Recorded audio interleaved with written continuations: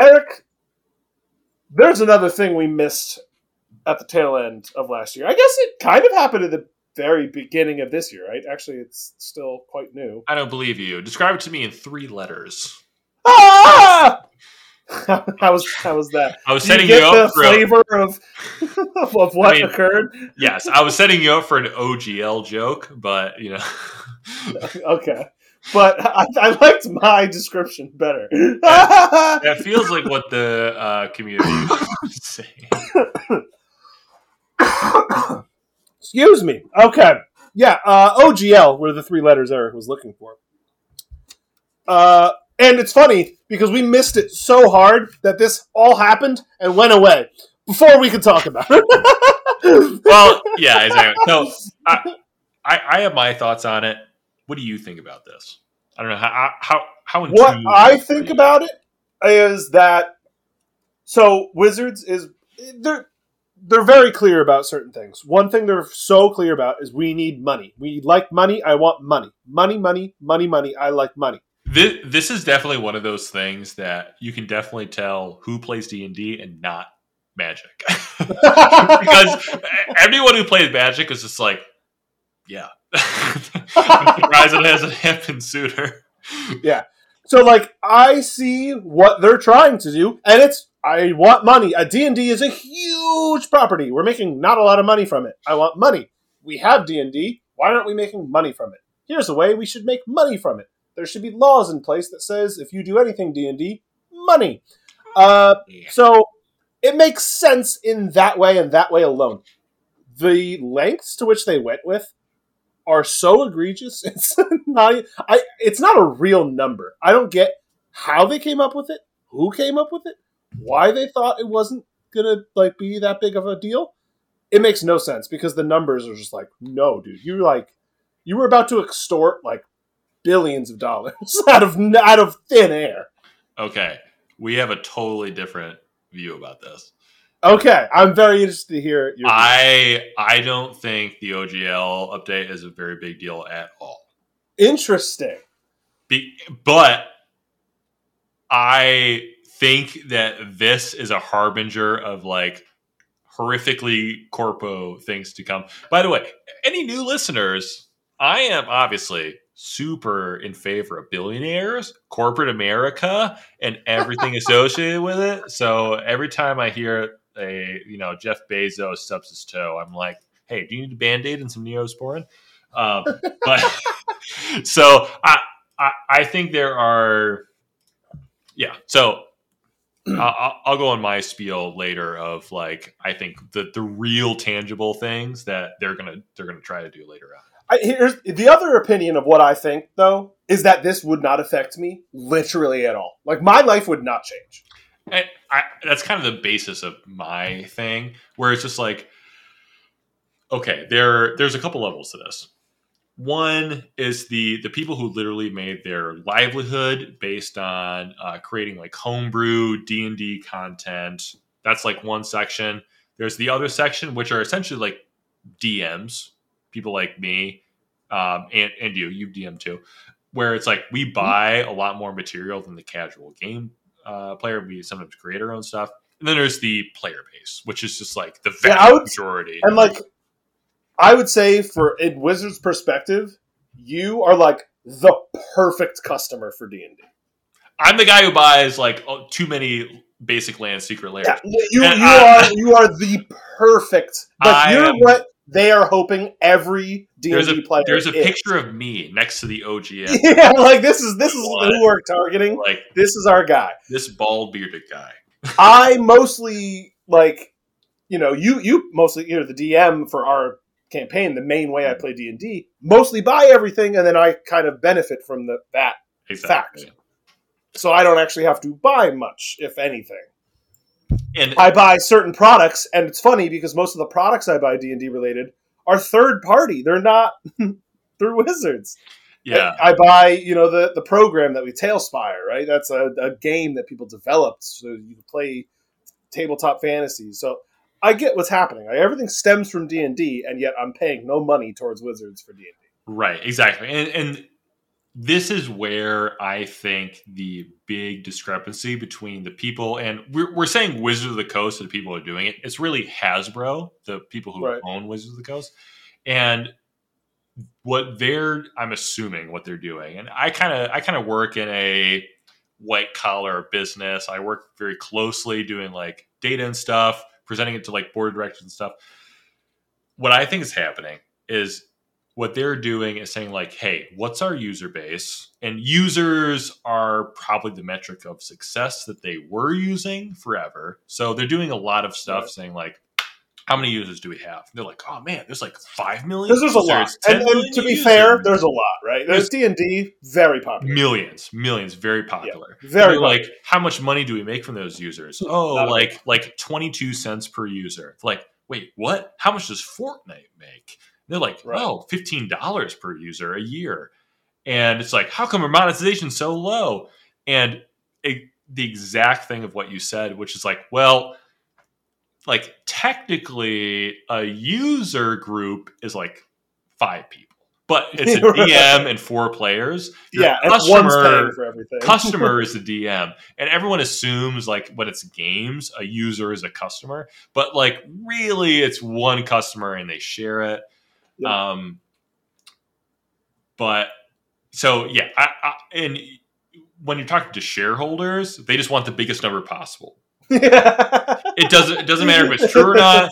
There is like, how many people are playing D&D? It's 50 million! Hooray! They're like, oh, how much money are we making compared to Magic? They're like, oh, it's like 2% of the amount of money per user. Yeah, that's so true. Yeah, just give me the biggest number. What is the biggest number? That looks good. Yeah. And it sounds good when you say, oh, a ton of people play D&D. It sounds great. I can't tell you how many times they're like, how many mistakes do we make? That was like this many. Like, this is more than last year. I was like, yes. Our goal for my company is like, is literally 0 mistakes. And it's like, well, we made one. It's okay. You don't get bonuses now. It's like, and they're like, really? That's our goal? Yeah. They're like, what if we described it as the mistake rate? Like, okay, what's the rate? Like 100, like 1 mistake per 100,000 hours of work. It's like, okay, cool. This is the rate. And then the rate goes up. They're like, what if we changed it to 1 mistake per 1,000 hours work? They're like, okay, but we should probably call that out. They're like, no. Put it in the notes, and then I'll tell them. And I'm like, I am not going to do that. It's like, no. It's like, okay, I'll change everything to 115. It's still down. But corporate manipulation aside, I'm pretty confident that's kind of what's happening here. And they're like, we need to up the monetization rate per year per user. I get it. They need to make more money off D&D. I agree. I think they probably should. I think it has been probably undermined. You see all the things they're doing with Magic now, and you know it's all working.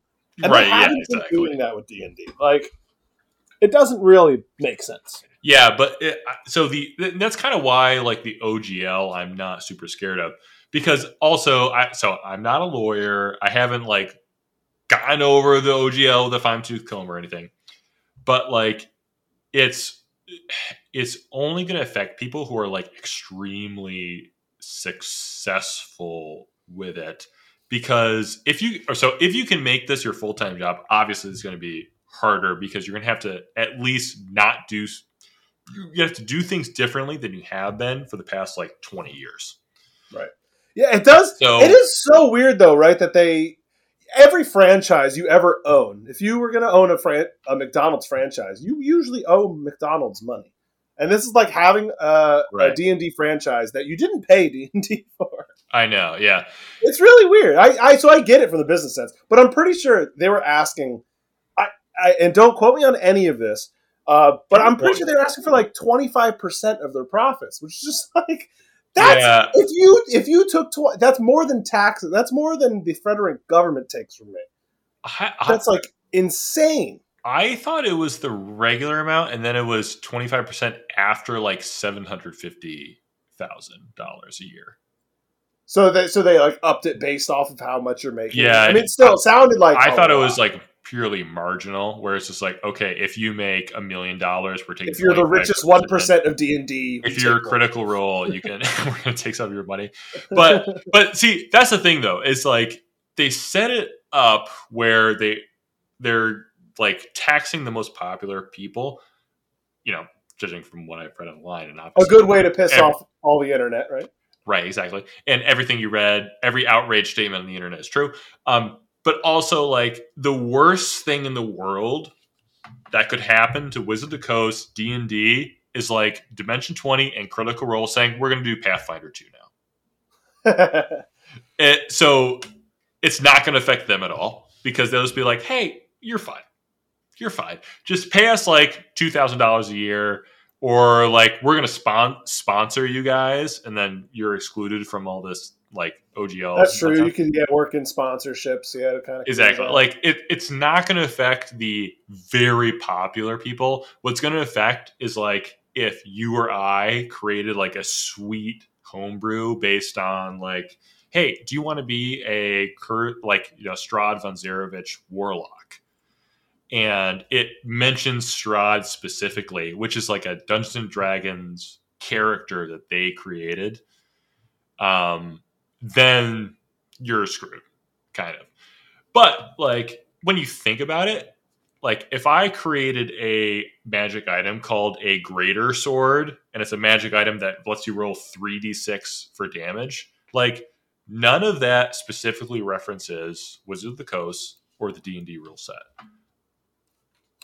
So I could sell that on Patreon, and like, sure, they were like, hey, Dragon Party Podcast talks about D&D like 3 times a week, 2 times a week, and they stream D&D, but like rolling 3 6-sided dice and summing them up isn't like I never said the word D&D, but if it was like like a great sword of like, Osmodius slaying, probably you're screwed, because it references a specific, or maybe not Osmodius, because that might be something from. In other words, they're just trying to get a handle onto what's their IP. Exactly. Yeah, they're trying to figure out IP. And honestly, what I think it is just they're just trying to scare people like you and us to not do stuff without trying to give them money. They're like, oh, we might sue you. And then because I'm not scared. Exactly. Yeah, because also we're not making any money, so on D&D, so it doesn't really matter. Right. But I think they're you can have 25% of everything I make on D&D. I think you owe me. Exactly. But and like yeah, exactly. So I don't think this is going to be a very big deal. What I think will be a big deal is when, and this will be the thing where I am going to be seriously consider changing us over from 5e to another game system, is if they stop printing physical books. What my big tinfoil hat prediction is that within a couple of years, Wizards of the Coast is going to launch their virtual tabletop, very similar to Tailspire. It's going to be integrated with D&D Beyond. They are going to require essentially D&D launcher that if you want to log in requires a subscription. Yeah, right. Which is what is that what you're predicting one D&D is going to be? I think that's what it's going to be. I think it's going to be like, and I'm sure it'll be pretty successful, but not the only way you have to play. Exactly, because you don't need a computer. It was literally D&D was founded on a game system that existed before computers. Right. So you're rolling dice. All you need is a mapped share online, but you don't even need that. Most people play, or I don't know, a lot of people play in person. But I think a lot of this was spawned by when the pandemic hit, a lot of D&D went online. So they saw Roll20, VTT, all these virtual tabletop user base explode. And they saw, man, the valuation of Roll20 just like quintupled for this year. That's all money that we should have, not them.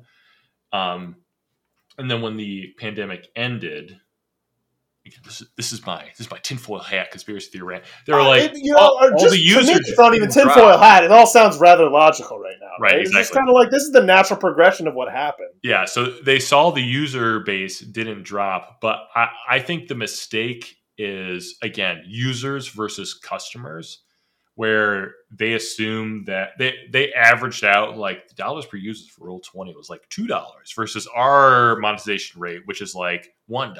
That's double ours. So we need to, if we could extract that consumer surplus, we could double our user revenue base. But I would think that most people use now Roll20 because they can just bring their laptop to the in-person game session, and then their DM just has a picture of the map on screen. But they will just not do that. They'll just draw their own stuff or just have a picture on screen and then just use like GIMP, which is like free Photoshop, to manipulate tokens around. In the age of the internet, convenience is the only thing preventing a user from resorting to piracy. And I mean, do you think that the 1D&D, if it's an online only platform, will not be successful? I don't think it'll be successful. Really? Yeah.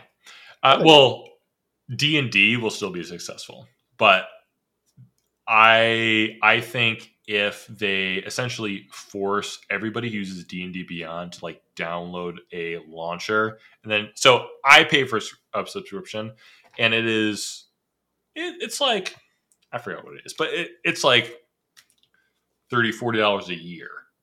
Right. It's not a whole. I was going to say $40 a year. That sounded right. But I also need to buy, like, when Tasha's. Yeah, you have to buy Tasha's. I get a discount because of my subscription, but I still have to buy it. But like, imagine they're like, okay, that's for a digital copy of it, right? It's not for not a digital copy. But if they stop selling physical copies, then the only way you could do it is through this. Oh, you're buying physical copies. How do you get it? I'm buying both. Okay, I was going to say, how do you get it integrated with No, exactly. Beyond? You said I'm the premier customer. And that's you are 100%.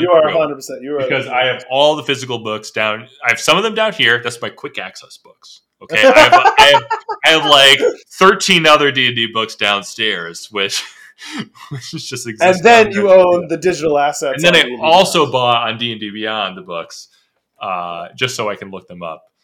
But yeah, so if they stop selling physical copies, I think that is the harbinger of like corporate, like full corpo for D&D, and then that will be the time I'm like, I'm going to start learning like Pathfinder 2 or something. Another game that's similar, or the same thing. And also, like the other reason why it's not going to affect us at all is like we all know the rules of D&D. Right. I still own these books, and if we just define our game by the books that I have, then we're good to go. We can play it for a long time. Wizards. It's a game that evolves any way you want it to. Exactly. It's totally homebrew storytelling. And Wizards, I like, they can't copyright rolling a 20-sided dice and determining a result based on that, right? Like that's like Craps saying, like, oh, we own D&D because you roll 6-sided dice. Like that just doesn't exist.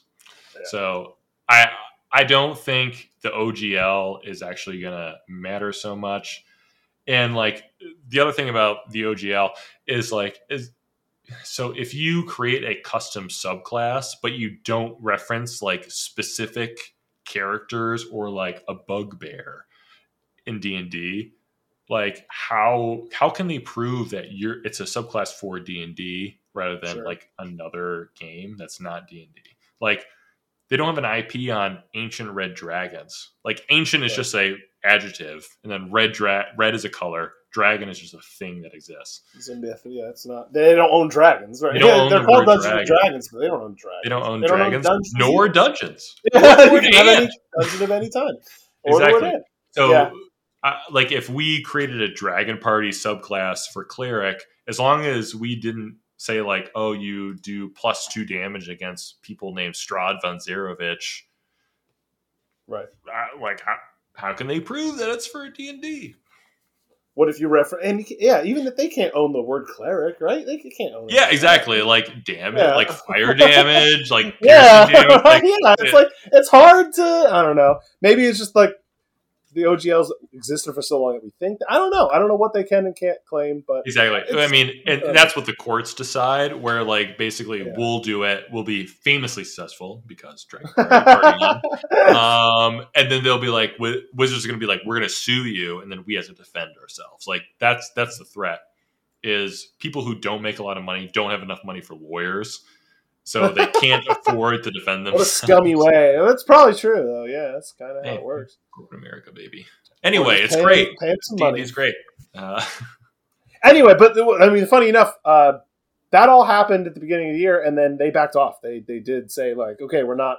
They did change a lot, and I don't think the original or this new version of the OGL actually would affect a whole lot of people tangibly, but I love that the community forced them to change some stuff because now now they might think twice about being like, maybe we should turn instead of a yearly subscription of D&D Beyond to a monthly $30 a month subscription. Right, up and down. Like they might think twice about like try drawing out. Yeah, try sucking more out of the teat. Extracting consumer surplus is the business school word saying it. I think they have to just try and make customers like me actually be interested in purchasing. Yeah, they need to make players want to buy stuff. Right.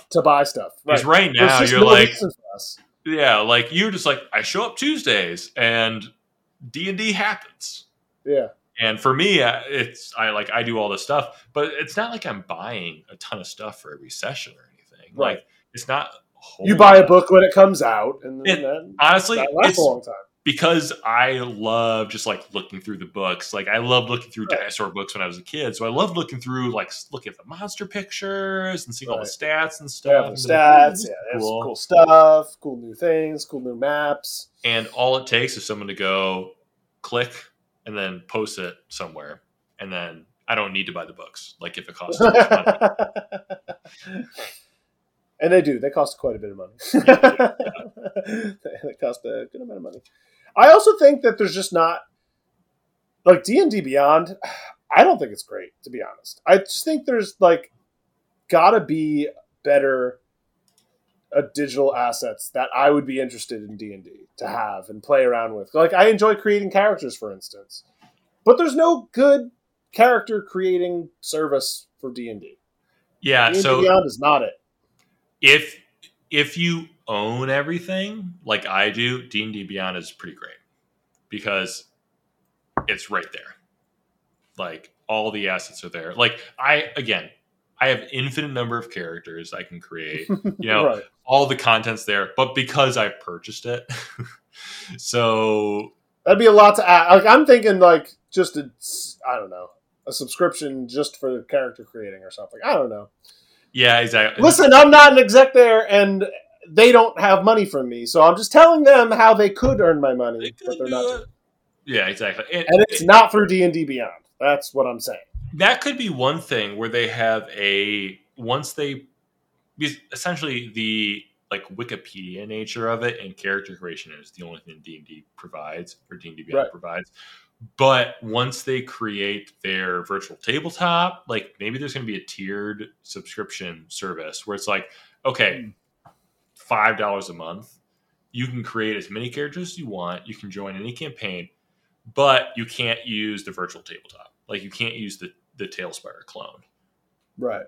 But you need to pay $15 a month to use Tailspire clone. Or what I imagine it's going to be is like, okay, for the Dungeon Masters subscription, you pay $35 a month, and you have 4 codes that you can share with your players. Right. And then you give 4 codes out, and then they can essentially have like DM subscription level benefits and whatever. But if you want a 5th one, you have to add another $5 a month to your subscription or something like that. That's how I would do it if I was a money grabbing corpo. Makes sense. But that was the whole. That's my OGL rant. scandal. That's my rant. That's our rants. We Thank you talked for a lot showing up in sessions for the last 1, segment. 2, and 3. I talked a lot in that last session. Anyway, That's D&D's fair. great. Love it. I have 2 campaigns going. We might be streaming it. Let us know if you want to see it. It's Yes, going to be really and bad if we voices are next. streaming, if Eric wants to stream his other campaign, that will happen on Thursday nights. I will give him access to the Dragon Party Twitch. Otherwise, our streams will be on, I think, generally Wednesdays is when we'll be doing podcasts. That tracks for me. And then Tuesdays is our D&D session. Mm-hmm. So we are pretty packed in the middle of the week, but that's the best time to do stuff like this, any hobbies and whatnot. Like the weekends, they should be weekends. And I have class Monday nights still. So. Then some Mondays are Mondays are out. Mondays are out. But that's it for us this week. But hopefully, you should be getting another episode by tomorrow. If everything's worked out the way we have planned, we should keep rolling through. It might there might be a day break in there, but then the party should keep on going. Eric, that's the beauty of this new segment. Honestly, we say it every time, but now it means more when we say party on. Party on.